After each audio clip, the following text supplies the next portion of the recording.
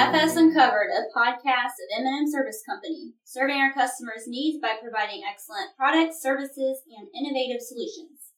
My name is Kristen Marquis, Marketing Assistant of M&M Service Company. Today I have with me Tony Haber, our Energy Marketing Manager, and Becky Hornblower, Growmark's Marketing and Business Development Manager of Lubricants. So Becky, could you just give us a quick introduction, what you do, your background, and how you started in the Growmark system, and your path to your role today? Perfect. Well, first of all, thank you for having me part of your podcast. This is exciting. So my background in the agriculture industry, I'm from a small town called Cambridge, Illinois, northwest Illinois area. My dad and uncle farm in that geography. It encompasses most of Henry County in the Illinois area. And then at the same time, I have two older brothers. They're engineers at John Deere. So you can expect what color of equipment my dad and uncle operate. But they also farm, which is fun. So it's one of those where they'll leave the office at John Deere, hop in a cab, or take a couple weeks off during harvest and help during a very busy and important time of year. So I actually started in the Growmark FS system in my hometown at Gold Star FS. I worked part-time for 2 years. That was 2008, 2009. And then I was studying marketing down here. When I say here, I'm officed in Bloomington, Illinois. So I studied marketing at ISU, and at that point in time, I was at Gold Star FS over winter break, and they said, you need to check out an internship at Growmark. Well, lo and behold, that led to an internship in the energy division in 2010. Then I started full-time in 2011 as an energy marketing implementation specialist.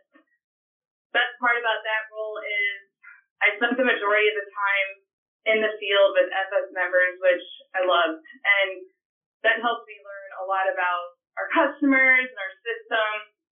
So I had that role until 2014. Then I stepped into a propane role, marketing and technical services, for a couple of years. So that was fun to get to know a product area. And then my most current role as lubricants marketing and business development manager, I started at the end of 2016, so I'm going on just about 4 years. And I love this job because I really get to use what I went to school for. There's a ton of moving pieces, never a dull moment. And I think the favorite part is still being out in the field with members and customers like my dad and the cabs and combine. So It's been a lot of fun. Okay, so today we're going to talk about lubricants and their importance for our consumers and their equipment. So when a consumer is looking for a quality engine oil, what should they be looking for? What's important? So we like to say that oil is cheap insurance. And it's been proven out through industry studies that lubricants only makes up 1 to 2% of a total operating budget for a fleet. 1 to 2%, where a pretty big percentage of that operating budget may be fuel, for example. So when we say oil cheap insurance, it really can pay dividends when you're spending more on a higher performing fluid, because that higher quality product should offer better protection, better performance, and that equates to less downtime, less maintenance, lower labor expense. But at the end of the day, all of that should be savings for you. Now, what's been so interesting to me in this role and spending time at our plant is there can be significant differences in oil formulations, especially when you really start to dig into different price points. And so that's why we say it can really pay those dividends to pay a little more upfront, especially when you consider your lubricant cost is still roughly only 1 to 2% of your operating budget. And the differences come into effect when you talk about formulating an oil. I like to say that blending an oil is much like following a recipe, especially in regards to baking. So it takes a very specific amount of ingredients, and it really comes down to a balance, because things like additives will compete for surface space. And so a couple of things I would recommend, how do you tell the difference? Well, when customers are looking to buy a product, first, and this is something our system hangs their hat on, is have there been any field studies or overhauls or field trials. That would be one in which, again, you guys, M&M Service Company, our system is proud to stand behind because that's really where we focus our time and effort. The other would be licenses and approvals. OEMs and different industry organizations have different approvals in place. And you can typically ask for those from your blender, and or again, we would have that information readily available. You can also search online. Cummins website, for example, if you need to see if the product is licensed with their spec. The other thing would be savings calculators. So diesel engine oil would be by far our biggest product mover across our system. And we have some really good savings calculators specific to Super X Gold ESP, our top tier diesel engine oil. And the last thing I would say is, in a nutshell, your higher quality lubricant should ultimately extend the life cycle of the equipment that you're relying on in the field. Mm-hmm. The other thing, you really need to consider your operating conditions and what you're expecting out of your equipment. And what I mean by that is, if you have a lot of idle time or excessive contaminants or excessive load, for instance, you're putting a lot more stress on your equipment and in turn a lot more stress on the oil. So that's a perfect example of why using a higher quality lubricant with better base oil, better additives will last longer and protect better. So you mentioned the facility. Can you tell us more about Growmark's lubricant facility and its importance of quality control? For sure. So it's fascinating, for one. And I truly do mean that. I love spending time in our plant. And we highly recommend, if and when we're able to get people out to that facility and through it, we love giving tours and walking through the processes that our team goes through to blend oil. The Growmark, we had the opportunity to purchase this facility that resides in Council Bluffs, Iowa. We bought it from a company called McAllister Oil Company in 2006. And before we bought the plant, we were working with toll blenders.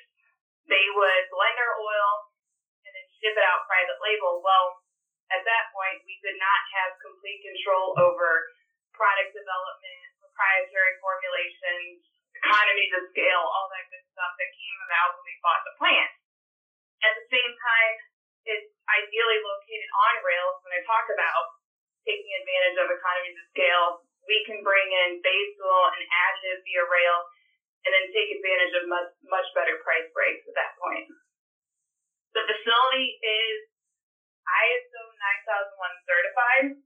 This is very important, especially to some specific customers. They won't even buy from a blender unless you are 9001 certified. And so this is an international standard for quality certification. It requires manufacturers to review, improve, and then document processes to make sure you're shipping out or producing the highest standard of quality for customers. So that's something we're very proud of. On site, we have a little over 1.5 million gallons of storage.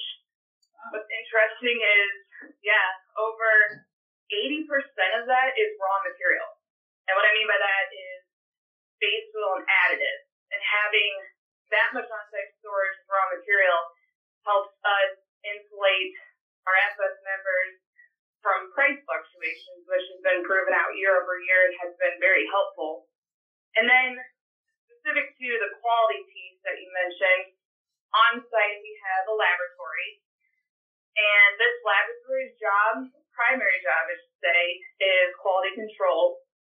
We do offer used oil analysis to customers only, but with its number one job being quality control, we test the product throughout every step in the blending process. What I mean by that is we bring in a rail car base oil, we pull a sample, we take it to the lab, test it.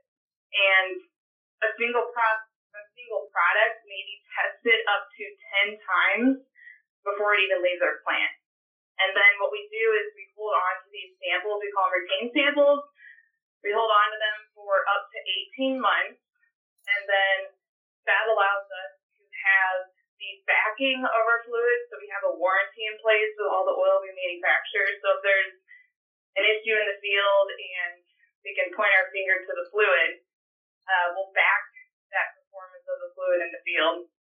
So having those retained samples really not only allows us all to sleep better at night, we like to say, but ultimately peace of mind for the products that we blend. Becky, that facility just sounds amazing. Like you said, I'm still going to need to get up there one of these days. We would love that. Talk a little bit more about. Talk a little bit about. You talk about Council Bluffs and that where everything is made and blended for customers here locally. Is there anything you can add or talk about Wood River as far as that location and plant? For sure. Yes, of course. All of the blending occurs in Council Bluffs, Iowa, and we still like to say that's local for our members throughout Illinois, Iowa, Wisconsin. But then we have distribution points to better service, like you guys said, local customers of M&M Service Company. So you work with our facility out of Wood River, Illinois, and the way the Wood River facility is set up is we ship bulk product from Council Bluffs to Wood River, Illinois, and then it's stored on site. So back to quality control, there are specific processes that we follow on the transportation side when we bring the product into the facility, making sure testing occurs again on site, because you really want to prevent any kind of contamination as the fluid is moved from one facility to the next. So then having it all locally at Wood River, that helps reduce, again, further contamination, because then we have a team that's been there for decades, and then they take the bulk product and deliver it directly to your guys' customers. So it's really been a smooth operation, and we're fortunate to have that facility and have it kind of right in your guys' backyard, which is nice. Absolutely. They do a fantastic job serving our customers and just having them there locally, right within our geography is a big benefit to us and our patrons. You talked a little bit about like what Council Bluffs does and kind of the process of how they blend. The last few years there's been so many new oil products that have come out, so many new OEMs, and with the way manufacturing has changed on the automotive industry. When you look at the lubricant business over the next 5 years, it feels like we've had a massive change already. What do you think? What kind of changes do you think coming down the road, and what, if anything, has you excited? So yes, you are spot on, Tony. Changes have been very frequent and consistent on the energy side. So a big driver behind all of this is regulations, as many of you know. And what I mean by that is mandates in place to improve fuel economy and then at the same time reduce emissions. That's leading to major changes with equipment hardware. So original equipment manufacturers, also known as OEMs, they've had quite a challenge with making sure they're manufacturing equipment to meet these mandates. And typically what you see is when you have these changes with hardware, machinery, equipment hardware, lubricant changes follow. And we have seen our fair share of what we call specification changes in both diesel engine oil and gasoline engine oil over the last couple of years. And a few things that I'll point out, we're going to continue to see a trend across not only diesel and gasoline engine oil, but transmission fluids, hydraulic fluids, towards lower viscosity oils. And what I mean by that is basically a thinner lubricant, because a thinner lubricant film provides less viscous drag, we call it, and ultimately that allows your equipment and machinery to operate at higher efficiency.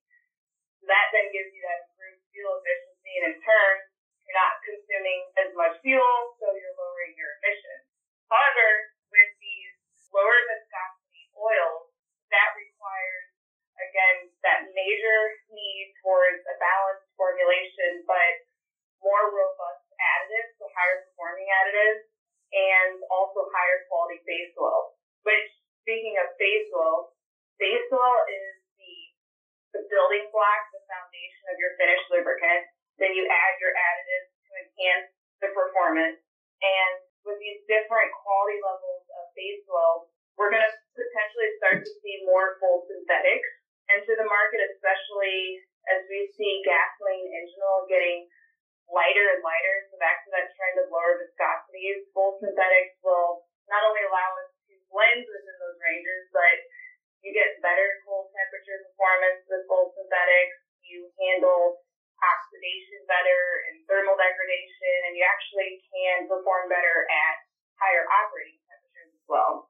The other couple things, even with hydraulic systems, gear cases, transmissions, engines, we're seeing higher operating temperatures and higher pressures. And again, this is because OEMs are really driving some changes towards meeting those regulations that I already mentioned. And then lastly, our team is really keeping an eye on electric vehicles and hybrid technologies.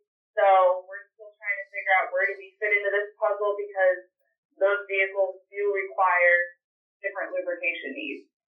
So that will be a trend that we'll keep an eye on moving forward for sure. Very cool. Well, thank you for all of that information. Definitely a lot to consider when choosing what type of lubricants you would need for different types of equipment. So one last question for you, Becky.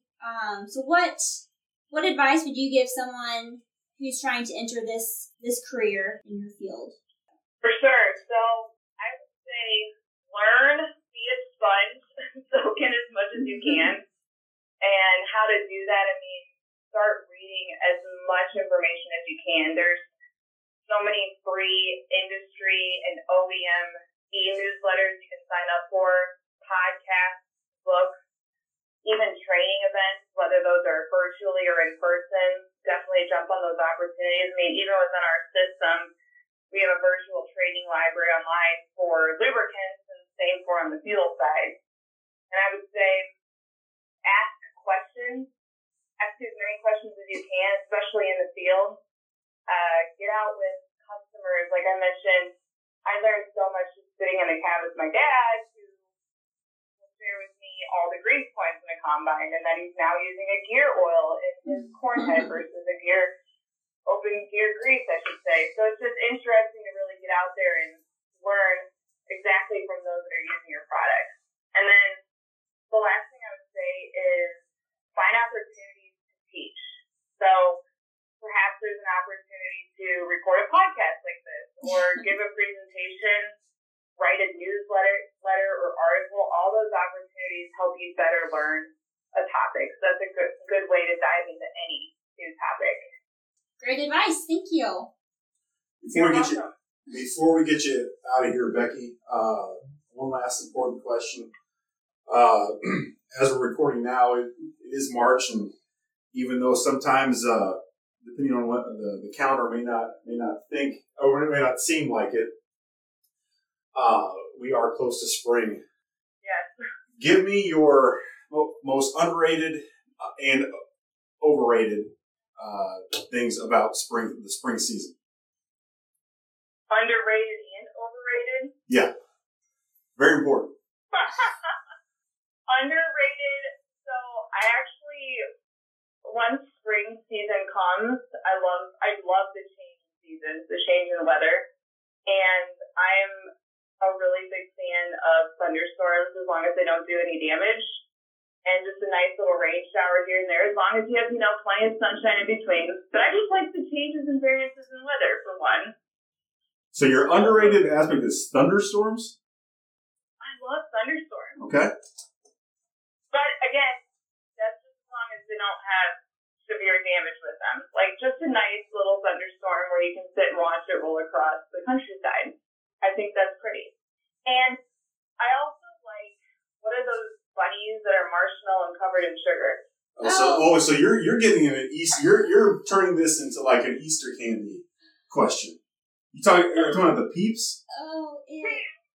Oh. I'm a Peeps fan. This is true. You are an adult, correct? Hey, my dad loves Peeps, and he will eat Peeps with a glass of milk Oh. Yep. I know. All right. Since you so now wait a minute. You said you like Peeps. I do. All right, but what's your overrated thing about spring? Overrated thing about spring? We'll get back to Peeps in a minute, but. Well, I thought of another thing I really like too that's agriculture related is the smell of like freshly turned over dirt. Mm. That's a good I one. think that's a great smell. I guess the only, and this is kind of funny because it'll sound like I'm talking out of both sides here. So overrated. After a while, if it's been too wet of a spring, if there's way too much rain, you kind of get sick of the mess associated with like mud and tracking things in and whatnot. Because I have a dog and I always gotta wash his paws and all that stuff, you know. Things stay too cold and wet too long, it gets old. I'm with you there. Yeah, that kind of stuff. Yeah. So you kind of brought up a second question here. When you brought up the Peeps. So you like the Peeps. Now give me an overrated Easter candy. Overrated Easter candy? Yeah. I'm not a big, are jelly beans Easter candy? Absolutely. Jelly beans are an Easter candy. Those Starburst ones always come out. I feel like those are overrated. Now is like jelly beans in general, or something like the generic jelly beans, or like you're not a fan of like the Starburst, or I feel like the jelly beans stepped up whenever the Starburst came into play, however many years ago that was. But the generic jelly beans, yeah, I'm kind of with you. I can kind of leave those alone. Agreed. You hit the nail on the head there. One Starburst. I almost said Starbucks. That'd be weird. It wouldn't surprise me if eventually that happened, though. It's probably a Jelly Belly Starbucks. Yep. It's true. Coffee mocha latte. I like the Starburst ones, though. So once they figured it out, I was more on board with jelly beans. Okay, so I'm still. I don't know how you can handle Peeps. That is ooh. Oh, I love them. It's either you love them or you hate them. I think that's they definitely have that element to them. I mean, it's typically you don't have any middle ground there. No. Well, let me ask this: like, come Halloween season, are you guys candy corn fans? Like candy corn by itself, or like a mix. Let's do candy corn by itself. Absolutely not. Can't do it. Now, if you blend in like a candy corn with like peanuts, and basically you have yourself a payday. There you go. Then that can work. But candy corn by itself, no way. Not touching it. Krista, what about you? I'd agree. Yeah. Oh, you guys are hilarious. Yeah, I love candy corn by itself. Oh, Becky. Yeah, I know. Well, you have no room to talk. You don't like anything but certain candies. Well, that's for another podcast.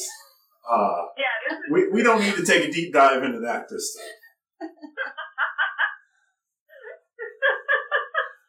Okay. Now that we're done with that. Thanks, Becky, for joining us today. You're very welcome. Thanks again for having me. No problem. So this has been FS Uncovered, podcast of M&M Service Company. Be sure to subscribe to our podcast on Podbean or your supported podcast app.